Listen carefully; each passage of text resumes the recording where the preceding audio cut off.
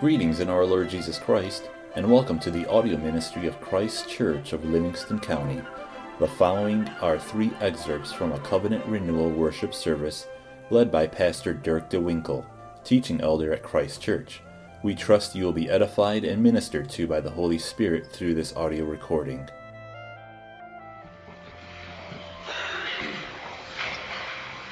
Our call to confession this morning is from Proverbs 22, verse 8. He who sows iniquity will reap sorrow, and the rod of his anger will fail. He who sows iniquity will reap sorrow, and the rod of his anger will fail. The proverb means that sin is a seed. Eventually, it sprouts, bearing sadness. Sin is a seed bearing sadness. Another way to think of it is that sin farmers are short-sighted. Nobody likes to be sad. Everybody wants to be happy. But when you plant the seed of sin, you're sowing the seeds of sadness.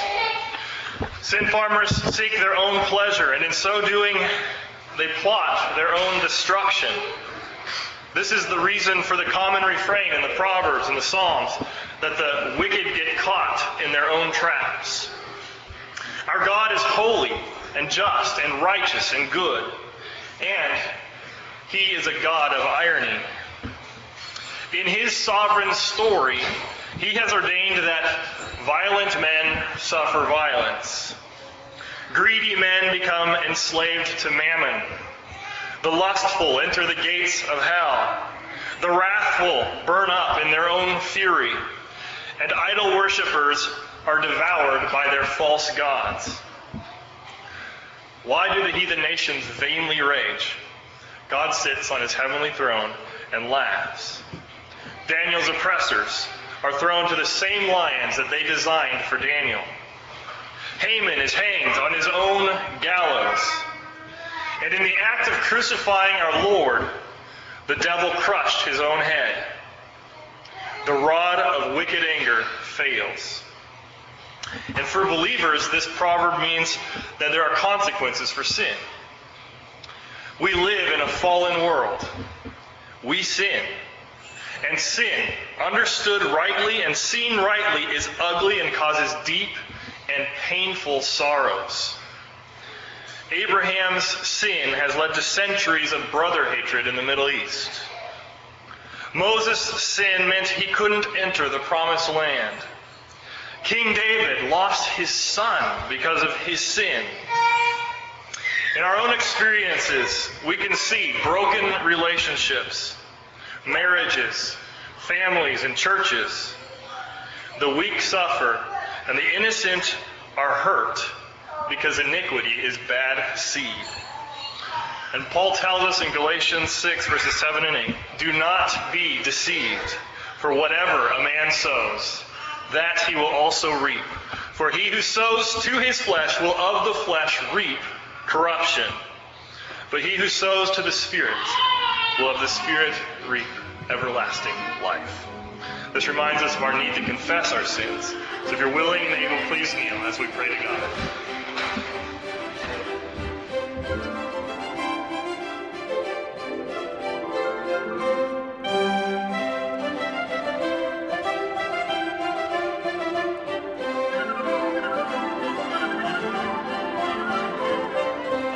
We're in Acts chapter 27, and Paul remains in custody of the Romans.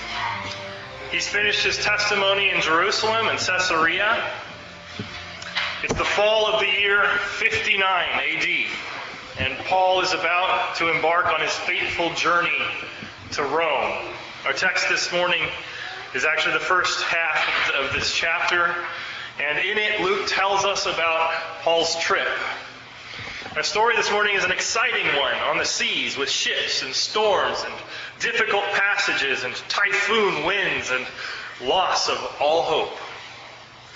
Luke is explaining how Jesus is testing the Gentiles. They've been given revelation and truth. They've been given the words of Paul. And if they believe, there is free salvation and blessing. But if they reject it, as the Jews have done, there's loss and disaster. And this is a salvation narrative. We're not going to finish the narrative this week. Like I said, we're only doing the first half of the chapter. But as we're going to see, the gospel is here in death and resurrection. The light of God reaches into the darkest hour and shines the beacon of hope. So take heart as we dive into this story. We start in Caesarea, verses 1 through 3 of chapter 27. And there's a map on the back side of your inserts in the bulletin, so you can follow along in the trip as we get to the different ports of call. So Caesarea is on the coast of Israel. It was the Roman seat in the region of Judea. Verses 1 through 3. And when it was decided that we should sail to Italy, they delivered Paul and some other prisoners to one named Julius, a centurion of the Augustan regiment. So entering a ship of Adramyttium, we put to sea, meaning to sail along the coasts of Asia. Aristarchus, a Macedonian of Thessalonica, was with us. And the next day we landed at Sidon. And Julius treated Paul kindly and gave him liberty to go to his friends and receive care. Well, the first thing you're going to notice is that we have a lot of details here. Here we meet Julius, that's Paul's jailer. He's a centurion and a soldier in the Imperial or Augustan regiment. And he's kind to Paul. It's likely that Paul had either a very good report from Festus or his former jailers, or that Julius was already familiar with him before this trip, or he wouldn't have let Paul, his new prisoner, just go free the way he does in Sidon. And Julius is similar to Lysias in Jerusalem in that he's a good guy. They both seem to be good guys trying to do the right thing by Roman standards. The ship they boarded was from Adramyttium, which is a small town in the northern part of the Aegean Sea. So that the Aegean Sea is the sea between Turkey and Greece. And so this is a small ship, and it was not it wouldn't have been expected to cross the sea broadly, so they would sail along the coasts and put in every night. As the text says, that they sailed along the coasts and putting in. And again, you can follow along on your map. So they get to Sidon. The other thing to note in these verses is that the we narrative has started again. Luke is saying things like, we did this and we did that. So Paul's joined by both the good Dr. Luke, and Luke mentions Aristarchus. Aristarchus was a Macedonian from Thessalonica. Thessalonica was up north of Greece and close by Philippi. And he's been traveling with Paul on many of his journeys, and we met him. He's called Paul's traveling companion earlier in the book of Acts, and he was one of the disciples that was seized in Ephesus during the riot about Great is Diana of the Ephesians, and then they couldn't find Paul, so they seized Aristarchus and Gaius. So during Paul's third missionary journey in Ephesus, he was the one that was seized. And that would have been about 2.5 years prior to this event. So that was in AD 57, and now we're in the fall of AD 59. And next we see that they had a very difficult journey from Sidon. So far, so good. They left Caesarea, they went up to Sidon in the coast of Syria. But from here, they have a difficult journey from Sidon to Myra, and then to Cnidus, and then to Fair Havens on the island of Crete. And so here's where it's going to be helpful to follow along on the map. Verses 4 through 8. When we had put to sea from there, we sailed under the shelter of Cyprus, because the winds were contrary. And when we had sailed over the sea which is off Cilicia and Pamphylia, we came to Myra, a city of Lycia. There the centurion found an Alexandrian ship sailing to Italy, and he put us on board. When we had sailed slowly many days and arrived with difficulty off Cnidus, The wind not permitting us to proceed, we sailed under the shelter of Crete off Salmon. Passing it with difficulty, we came to a place called Fair Havens, near the city of Lasea. So they traveled north, the winds being contrary. The winds were blowing, the prevailing winds were blowing towards the east, and they were trying to go west. They had to go around the backside of Cyprus, as you can see on the map there. They made it to Myra, and Myra was a major port city. A major port city, especially for Alexandrian ships. Alexandria was a city on the northern tip of Egypt, and Egypt was the breadbasket of Rome. So there would be commuting vessels between Alexandria to Rome, and they would travel north because of the prevailing winds up to Myra, and from Myra they would work their way west to Rome. And so, while they wouldn't have expected to find an Alexandrian ship at Caesarea or at Sidon, they can expect to find one in Myra, and of course they join the ship because that's where they want to go, is to Rome. So far, the journey has been difficult. The language is, they sailed slowly many days. The wind was contrary. With difficulty, they arrived. And so it's been difficult to this point, but it's about to turn dangerous. And Paul prophetically warns the centurion, but his warning is ignored. Verses 9 through 12. Now when much time had been spent, and sailing was now dangerous, because the fast was already over, Paul advised them, saying, Men, I perceive that this voyage will end with disaster and much loss, not only of the cargo and ship, but also our lives. Nevertheless, the centurion was more persuaded by the helmsman and the owner of the ship than by the things spoken by Paul. And because the harbor was not suitable to winter in, the majority advised to set sail from there also, if by any means they could reach Phoenix, a harbor of Crete opening toward the southwest and northwest, and winter there. So it was well known that sailing from the end of October into November, that sailing during that time period was risky business. It was dangerous to sail in the Mediterranean during that time. So, and after, from the middle of November till February, it just wasn't done. It was too dangerous to go out on the sea. And we know that this was the time of year because he says when it was after the fast. And the fast he's referring to there is the Day of Atonement, which would have occurred late in October or early in November. So that's exactly the timing that we have here, the late fall of the year 59. The wording of Paul's warning is important. He says, this voyage will end with disaster and much loss, not only of the cargo and the ship, but also our lives. He's saying, this is dangerous. We don't want to go on this journey. But Paul was ignored because they wanted to travel to Phoenix. And Phoenix was another port on the same island, the island of Crete. But it was around the southern edge there. You can see it on the map. Phoenix was about 40 miles to the west of Fair Havens. And it would have been a better port for spending the winter because it would have been more sheltered from the prevailing storms of the winter. But Paul knew this wasn't a good idea, but Paul was ignored.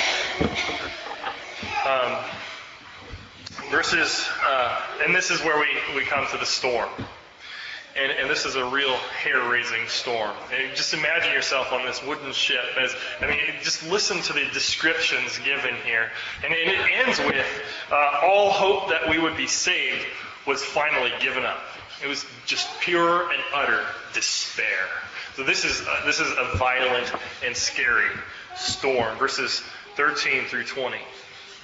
When the south wind blew softly, supposing that they had obtained their desire, Putting out to sea, they sailed close by Crete.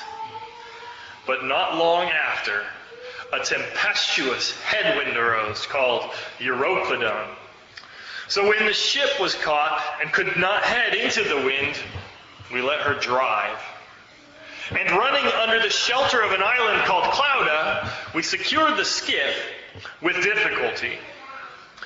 When they had taken it on board, they used cables to undergird the ship, and fearing lest they should run aground on the surface sands, they struck sail, and so were driven. And because we were exceedingly tempest-tossed, the next day they lightened the ship. On the third day, we threw the ship's tackle overboard with our own hands. Now, when neither sun nor stars appeared for many days, and no small tempest beat on us, all hope that we would be saved was finally given up. So here we're introduced to several technical nautical terms. Euroclydon, or it's also referred to as Euroquilon in various textual manuscripts. But basically, this was a northeaster. That's what it means. It's a violent storm from the northeast. They're blown past Clauda, which is 25 miles out from Crete, and behind on the shelter of Clauda, they're able to secure the skiff. They would have been dragging the boat behind, but now that would have become dangerous for them, so they get it out of the water with difficulty. They're afraid of the surface sands. This was a region in the northern Gulf of Africa where you can see the dip there in the coast of Africa. Well, because that was where there were the sea. Where the seas met, there were sandbars that would be formed. They're called quicksands, and they were extremely dangerous. There were shallow seas in the Gulf of Northern Africa. They were extremely dangerous for sailors, so they wanted to avoid those. So they put the sail up and let the wind blow them to the west to avoid those sands. And as we see here, as Luke likes to do, there's a lot of geographical and nautical information in the story. And he's doing this because he is in the business of reporting. He is in the business of chronicling the work of Jesus Christ. In the introduction to Luke, he tells us that he's writing these things that we may be certain of the things that we've heard. And so how are you certain of things? Well, you can check the facts. And that's why Luke gives us many verifiable facts. And the verifiable facts, the verifiable information proves the unverifiable. The things, we can go and know about the Syrtis sands. We can know about seasonal weather patterns. We can know about shipping in the Mediterranean at this time. But because Luke is faithful and true with the facts, we can believe then what he says about Paul and the miracles that he does, or about the snake biting his hand and him surviving it. It's because Luke is a faithful reporter. The prevailing winds, the routes, the nautical practices, the northeaster, the sands, the locations found in these verses have all been vetted. And they're found very reliable. This is a faithful representation of how seafaring worked in that time. And the Bible is the most reliable ancient book for details that archaeologists use to find sites, to find ancient sites. In fact, the remains of that town that he mentioned earlier near Fairhavens, the town Lacia, they were found in the year 1850 because they found it based on the information they had from the scriptures. They looked near Fairhavens for an ancient site, and that's exactly what they found. And so So we have a lot of facts here, a scary storm, and we see that in the storm they did everything they could to be safe. They secured the skiff. They bound the ship together with ropes or cables because they were afraid the storm was so violent it was going to shatter the vessel they're on. They struck sail to avoid the sands. They were trying to maintain some semblance of direction. They lightened the ship, and 3 days in, they threw the ship's tackle overboard. This is probably referring to the beam on the mast that would hold the sail. It was a very heavy chunk of wood, and it would have lightened the ship significantly to toss that over. Nonetheless, having done everything that they could, despair set in. Lost in violent sea for many days with no way of knowing where they were. They couldn't see the sun or the stars for many days, and it was no small storm. They were disoriented. All hope that we would be saved was finally given up. Darkness. This is a dark place to be. They were despairing. It's like Jonah in the bottom of the ship, sleeping, and the captain says, "How can you sleep?" He's like, "Pray to your God." That's all we have left is prayer. Or it's when the disciples were on the Sea of Galilee with Jesus sleeping on the boat, and they said, "Lord, don't you care? We're drowning. We're drowning. We're done for." But it's in this dark hour that we get Paul's message of hope. Verses 21 through 26. But after long abstinence from food, then Paul stood in the midst of them and said, "Men, you should have listened to me and not have sailed from Crete and incurred this disaster and loss. I told you so. You should not have done this. You should have listened to me. And now I urge you to take heart, for there will be no loss of life among you, but only of the ship. For there stood by me this night an angel of the God to whom I belong and whom I serve, saying, 'Do not be afraid, Paul. You must be brought before Caesar, and indeed God has granted you all those who sail with you. Therefore take heart, men, for I believe God that it will be just as it was told me. However, we must run aground on a certain island.'" Paul the prophet. I love this. He says, "I told you so, and it's your fault." He's like, "I told you so. You should not have caused this loss. It's your fault." And what a great way to gain his audience's ear. It's like, I mean, you'd think that it would put them off. You'd think that it would put them off. I mean, look at this self-righteous jerk. "I told you so? Really?" But no, "I told you so" was the right words. And it was the right words because this wasn't the time for beating around the bush. They're in a dark hour. They're at the peak of the storm. They need the truth immediately, and they need to know that they need to listen to Paul. They need to repent. It's your fault. Now are you going to start listening to me? Stop rejecting the words of God. They're in the thick of it, and they must listen to Paul's words because Paul's words are the words of life. Notice the change in Paul's words, though. In his original warning, he predicted much loss, including of our lives, is what he said. There's death here. If you go on this, you're going to die. We're going to die. This is death. But here he informs them that God has granted him the lives of everyone on board. So this speaks of a couple things. First is it speaks of the grace of God. Right? They deserved the death that Paul warned them was coming. But God offers them life through Paul. Another thing it speaks of is Paul's love.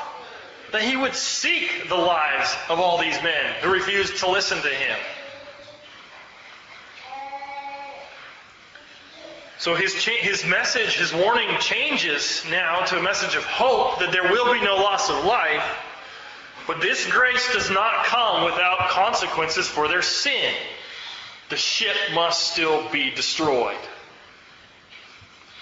The ship is a goner, and they have to go through many trials yet in this storm.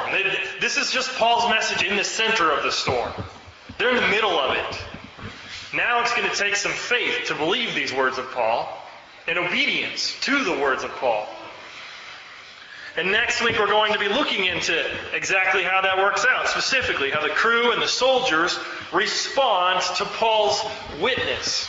Well, not next week, in 2 weeks, after Pastor Swanson speaks next week. But we're going to be looking at how these men respond to the witness of Paul. But for now, we see the words of grace. In the darkest hour, we see a voice in the storm. We see grace, undeserved and rich. And it comes when all hope is lost, when all hope that we would be saved was finally given up. So God tells Paul then, do not be afraid. You must be brought before Caesar. And indeed, God has granted you all those who sail with you. Now, of course, and again, like I said, that's dependent on their faith and obedience, in which we'll come to in a couple weeks. Now, our application today is very simple, straightforward, and glorious, magnificent. This life, the living in the world that we live in, has storms. There's challenges, there's difficulties in our world. The sea in the Scriptures is symbolic of the world, the Gentiles. Paul didn't, in the world there are many dangers, tempests and enemies. And the first thing that we need to learn in this world, in the midst of storms, is that we must take care. And Paul's first warning was take care. Don't go on this journey. It's dangerous. Paul's in tune with wisdom. I mean, the text doesn't tell us that he had an angel appear to him for his first message. No, Paul was just wise. He understood how things work. It's after the fast, people. This is dangerous to go out on the sea now. He knew it was dangerous. He perceived. He says, I perceive that it is very dangerous. That's wisdom. He sees clearly because he sees with the eyes of faith and he trusts God. So in this, we have to learn first to be wise, to learn to perceive truth and wisdom, danger and folly. And this is one of the glories of studying through the Proverbs, as we've been doing through our exhortations, but just reading them on your own, learning to see clearly. The Proverbs, spending time in the Scriptures gives you clarity. Because the Scriptures are a lamp unto our feet and a light in the darkness. Ultimately, Jesus comes to the world and the light shines in the darkness. The darkness is not like it. But He is a light. He is the beacon we must find through the storm and through the darkness.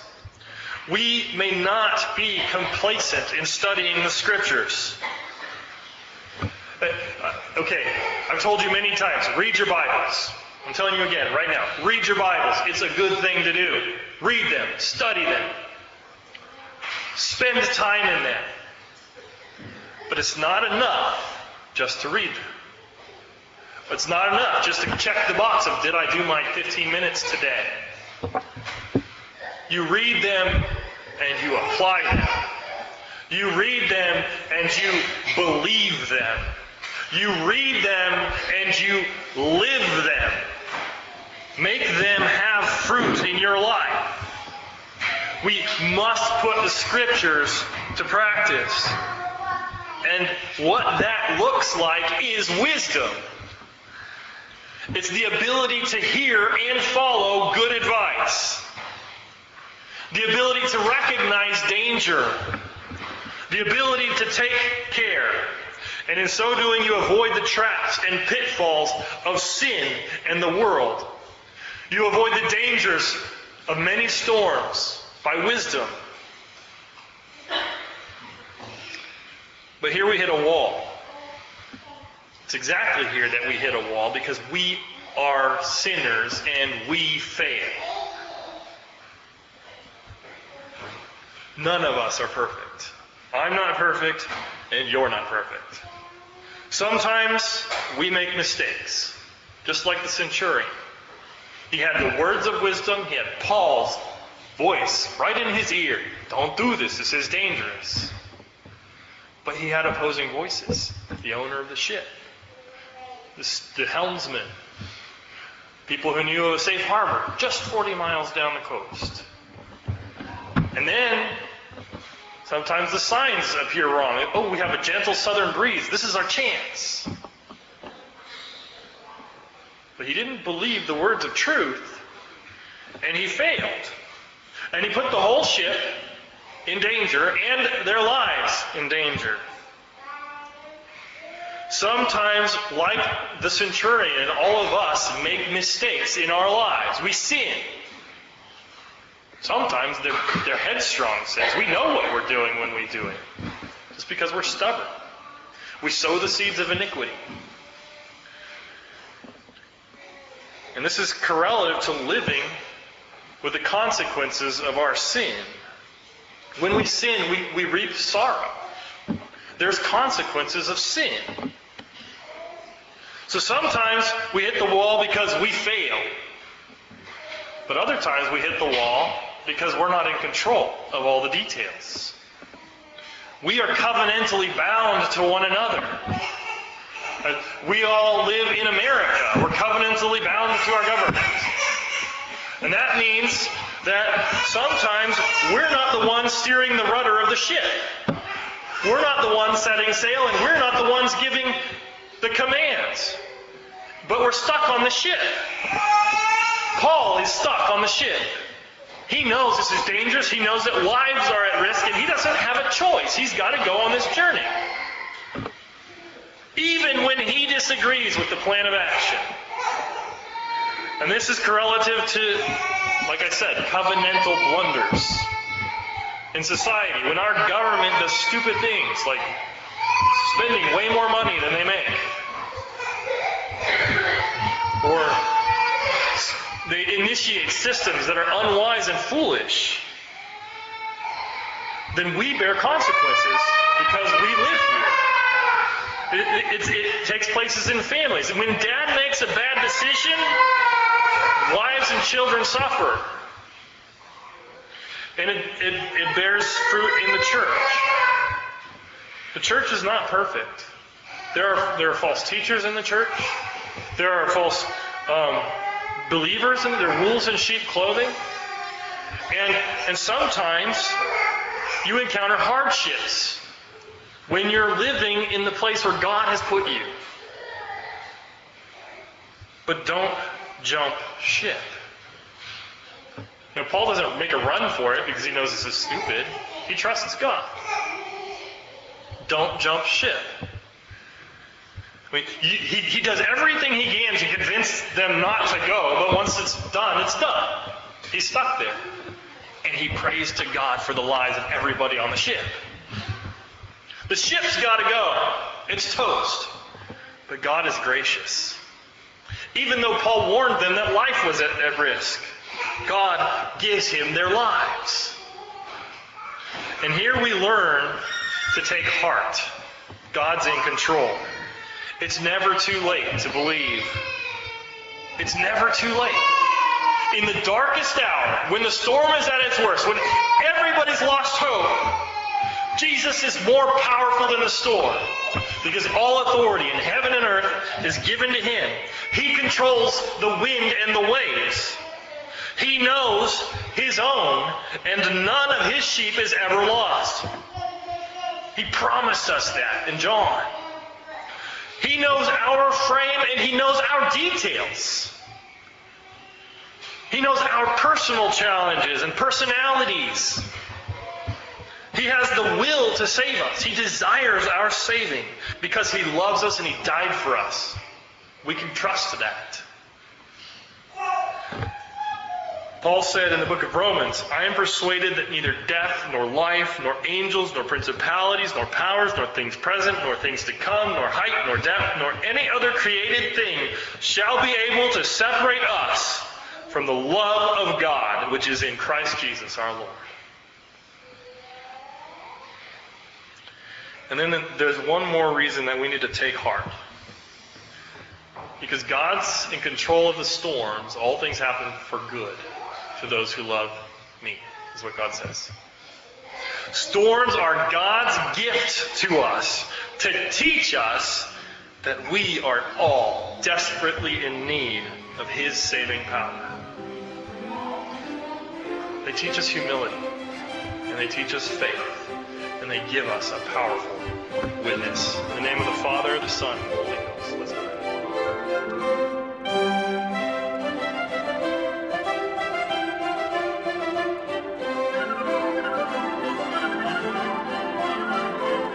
Hard and full of tempests, but Jesus is here, and he is the lighthouse on the hill, shining the goodness and love of God into our dark and desperate reality.